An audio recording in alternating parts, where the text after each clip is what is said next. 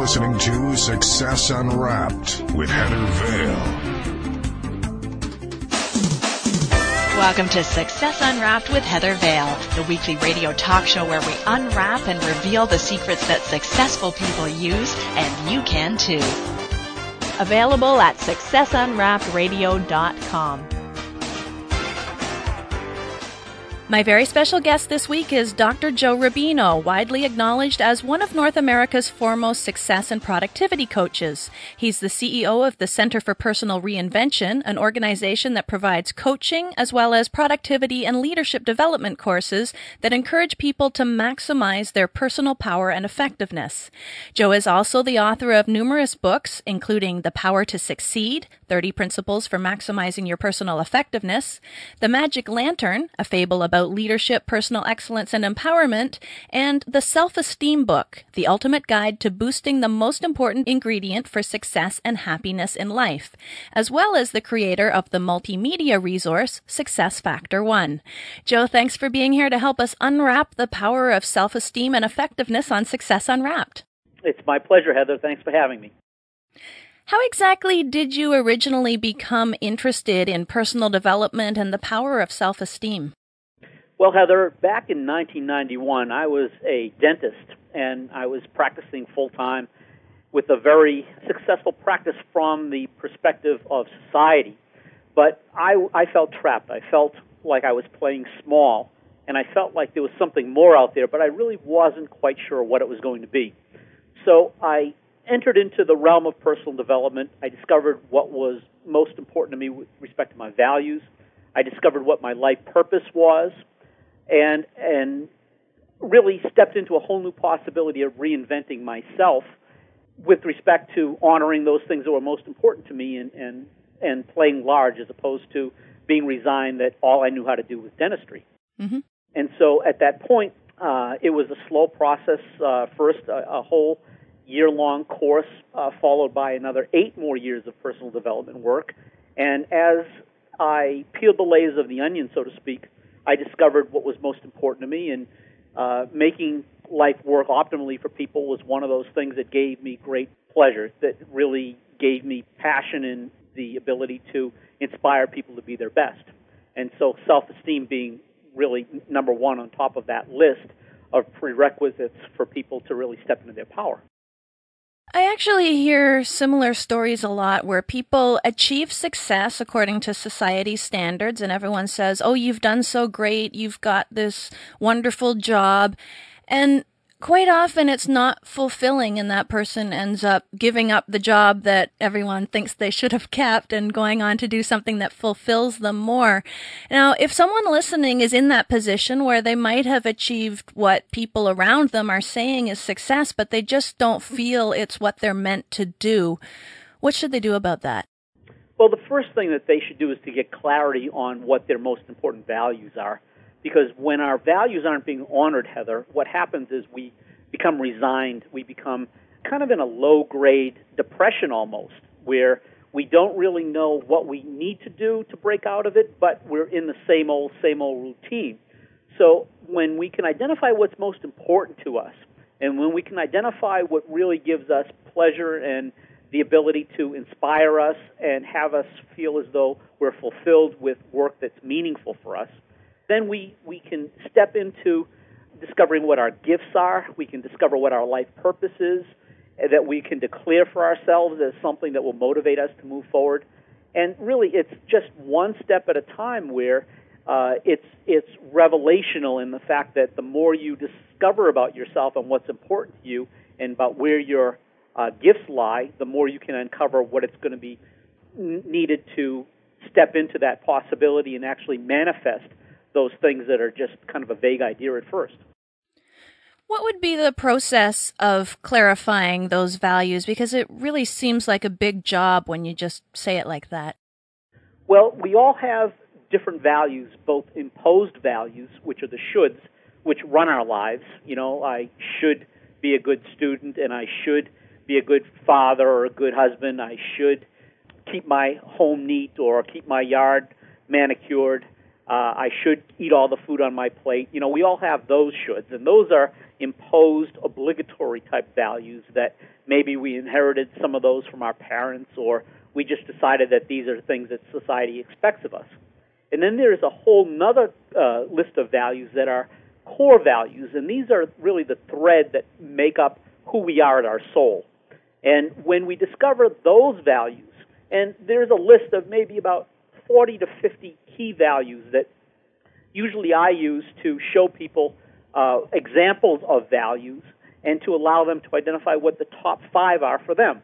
So things like happiness, creativity, contribution, freedom, love, adventure. Those are just a few different examples where when we get in touch with those things that are most important to us, the honoring of one of those values provides for another. So, for example, for me, security has always been a value. But one of the challenges that I had was I had $1 million dental practice that provided me with security, but it also provided me with a lack of adventure, a lack of personal freedom, a lack of being able to inspire people with what was to be discovered as some of my gifts: writing, speaking, coaching, challenging people to be their best. And so when I discovered that, for me, being an inspiration was a more important value than security, and being an inspiration gave me fulfillment and gave me the ability to enhance my self-esteem by supporting others to enhance their self-esteem. In other words, I felt as though I was really contributing to people's lives. I was able to realize that I could create security by having confidence that I would be able to offer value in this new endeavor to people, as opposed to just doing what I had always done, which really, although it was a very valuable profession, it got old at a point, and it no longer really served my needs.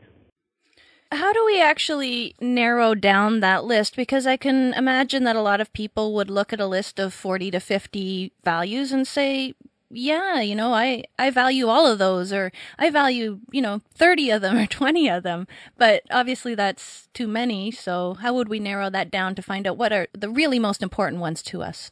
Well, what I usually have people do is I have them identify their top 5 to 10 that they can, if they ask themselves this question, what value could I not live without? Would it be joy or happiness or contribution or family or communication, or would it be adventure? Or what values, if you had to choose between one or the other, which one would you pick if you could only pick one? And when you can compare value against value with that question, you can typically identify those that are most important. And, it's not the sort of thing where it's an either-or, where you have to just choose a couple. But you can really look to manifest all of your values, and the first thing to do is just to prioritize which ones are most important, and then to ask yourself the question, is my life going in the direction that I'm truly living these values and honoring these values? Or if not, what's missing that if put into place would help me to live more authentically, more in alignment with those things that are most important to me? Okay. And then once we've decided what our core values are, how do we go on to determine our gifts and our purpose in life? Well, our gifts are those things that we're known for, that either we're extraordinary at, or they give us an extraordinary amount of joy to pursue, or people recognize us for these qualities. And they can be as simple as being fun or allowing others to laugh. They could be the ability to love and to share love. They don't have to be something really grandiose.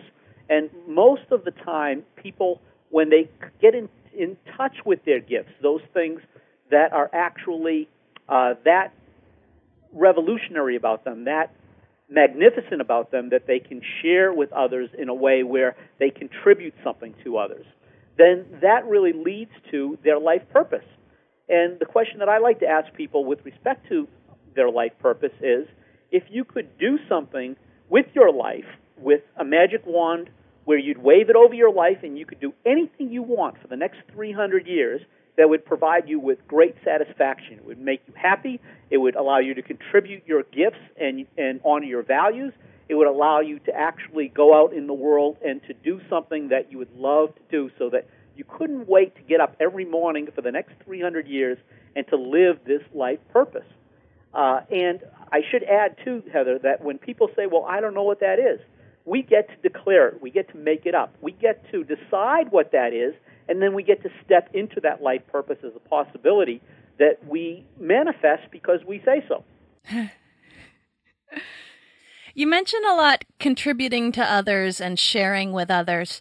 How important is that in the grand scheme of things? Well, it's critical because, any life that is totally self-absorbed or just about us inspires no one.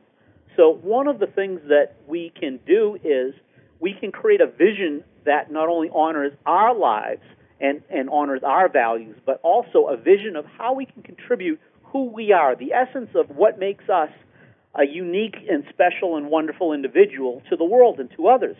And when we get in touch with what that gift is, when we get in touch with how we can contribute that essence of inspiration or contribution or love or happiness or whatever that is that we're contributing to other people. We all have different gifts, and by contributing to others, not only does it give us a game to play that we can never fulfill. If we're self-absorbed and it's only about us and it's only about making money or it's only about advancing in title or achieving recognition or whatever, after a while it gets old and it gets to the point where, is this all there is in life? And so by having contribution as a part of one's vision, it never gets old because there's always people that can be inspired by us, always people we can contribute to, always people that we can somehow champion. And I love that word because when we can champion another person to be great or to step into a possibility for themselves that maybe they hadn't seen before, we now have the ability to really change the world by shifting people one at a time. Now, what if following that vision and aspiring to become great requires a major life change, like a move, a divorce, quitting that cushy job like we talked about? Obviously, fear is going to kick in because people don't want to necessarily make a big change like that on the surface, even though deep down they might. So how would they overcome that fear and go ahead with it? Well, the fear is typically sourced in one of two areas. It's either out of a predominant emotional response that some of us are run by, and let me explain a little bit more of what I mean by that. We all are activated, so to speak, by one of three primary emotions. The first is anger, and most people have this one where something happens and they react angrily. But for many people, that anger very quickly goes to fear or to sadness, and that happens in times of upset. It happens in times of communication challenges. It happens in times of relationship struggles. It happens in any upsetting situation in life. So the first question I would ask someone is fear your predominant emotion? Because for those people that have fear as a predominant emotion, where fear runs their lives, in other words, they find themselves afraid of a lot of different things, what that fear has allowed them to do is to keep them safe. It allows them to play small. It allows them to protect themselves. And so it has a lot of value in keeping the person from danger or from harm. Now, for those people that recognize that fear is a predominant emotion for them, then what they have to do is they have to gain clarity about what it is that they're out to avoid, what it is that they're afraid of, and where courage would be necessary to move forward with bold action that's in the direction of their fear. Now, I'm not telling people, Heather, that they should be reckless or foolish in the things that they do, but oftentimes the fears are very much unfounded. The fears just keep us stuck and keep us small, and they keep us from really stepping into that possibility that we all can step higher, we all can be greater than we currently are if we step into our magnificence and decide to do it on purpose. So that's one aspect of the fear. The other aspect of the fear comes from uncertainty. It comes from this lack of self-esteem, and it comes from having an expectation that the future is not going to be as good as the past or the present. And so we have self-motivation that's generated when we expect our future to be better than our current state of affairs. So when we have that expectation that we're going to be successful, that we're going to find love, that we're going to be rewarded for our efforts, we're just in action. We move our lives forward. There's really no stopping us. When we have the expectation that life is a struggle, that our future is going to be a challenge, that we're going to fail, that we're going to lose, then we have that negative expectation keeping us from moving forward in such a way that either we take no action or we take actions that sabotage our success. And then the third type of thermostat that runs us is apathy. And that's when we expect the future to be pretty much the same as our past and our present state, and we expect to go on more or less of an even keel. And so if we allow apathy or a negative expectation to run our lives, what that does is it keeps us from expanding outside of our comfort zone, and it keeps us from really stepping into our personal power and our magnificence. So for those people that find themselves paralyzed by fear, one question that I would ask them is, what are you afraid of? And another is, what is it costing you not to take action in the direction of your fear? In other words, to break up the fear and to actually get in touch with what your resignation or your apathy or your stagnation is costing in terms of your health, your happiness, your relationships, your life possibility, your income, any of the things that are important to us. So it costs us not to take action, and quite often it also costs us something else to take action. Is it always no pain, no gain, or that we have to sacrifice to move forward? Well, it's not always no pain, no gain, but, we are magnificent human beings. We all have this huge untapped potential that most of us don't realize.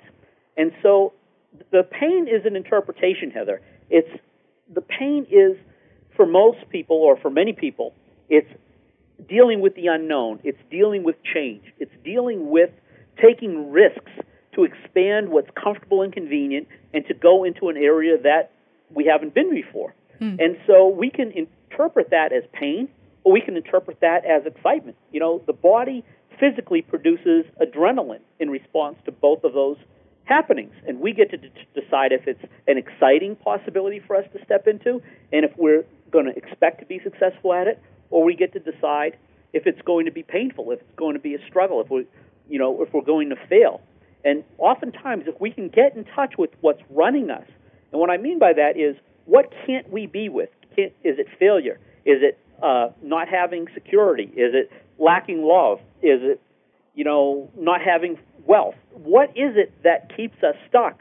And when we get to realize that we made that up, we all cause our world to manifest consistent with our thoughts.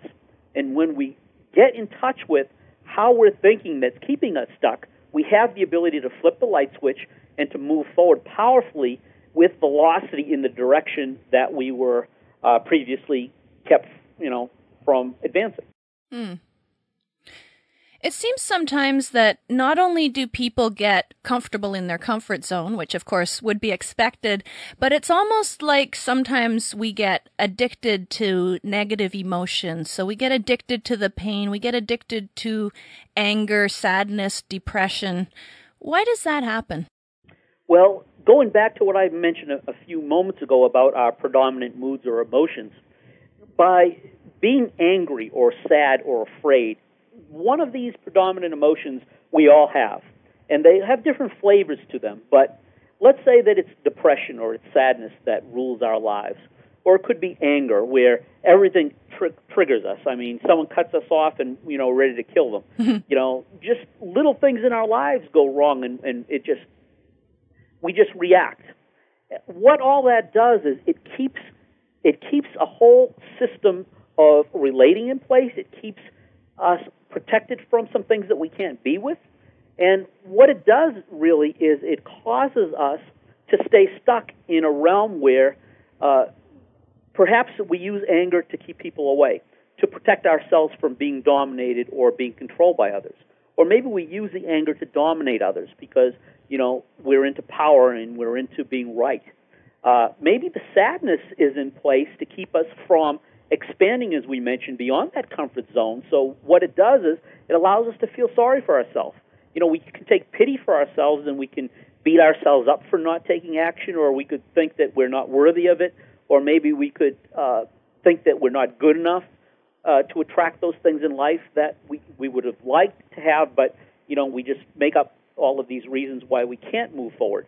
And so one of the things that we can do is we can get in touch with how we made up those interpretations around things that make us angry or make us sad or make us afraid.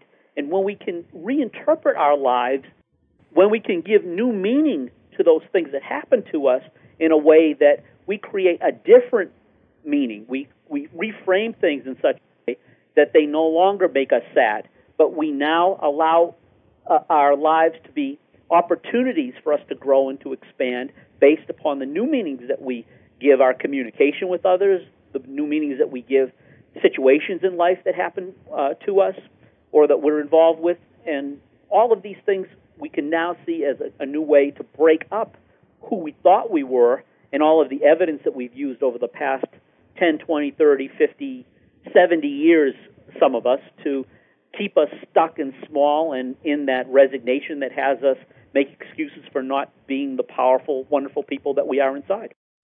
You can get Dr. Joe Rubino's Success Factor 1 system at successunwrapped.com/successfactor1.